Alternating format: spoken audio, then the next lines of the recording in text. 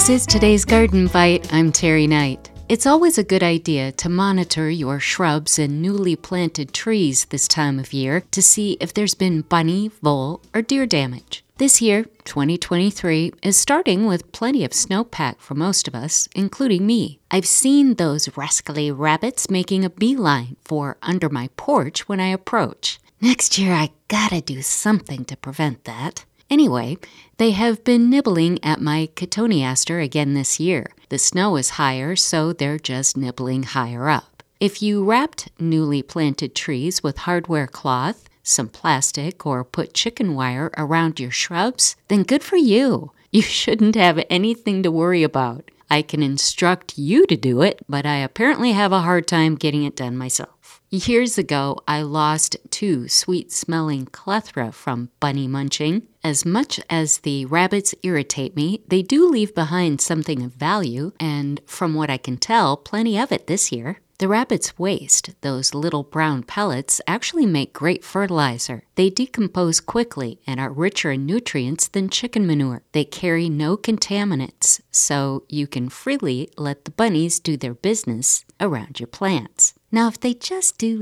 that without eating the plants. Looking up shrubs that are rabbit-resistant, I noticed cotoneaster. Apparently, my neighborhood bunnies did not get the memo. However, there are other shrubs that are less tasty to them, including barberry. I can understand that. Those things fight back with thorns. Nannyberry viburnum, a large, tough native, is a great choice for those with space. It's also very attractive to birds. I have more on gardenbite.com. That's today's Garden Bite. I'm Terry Knight.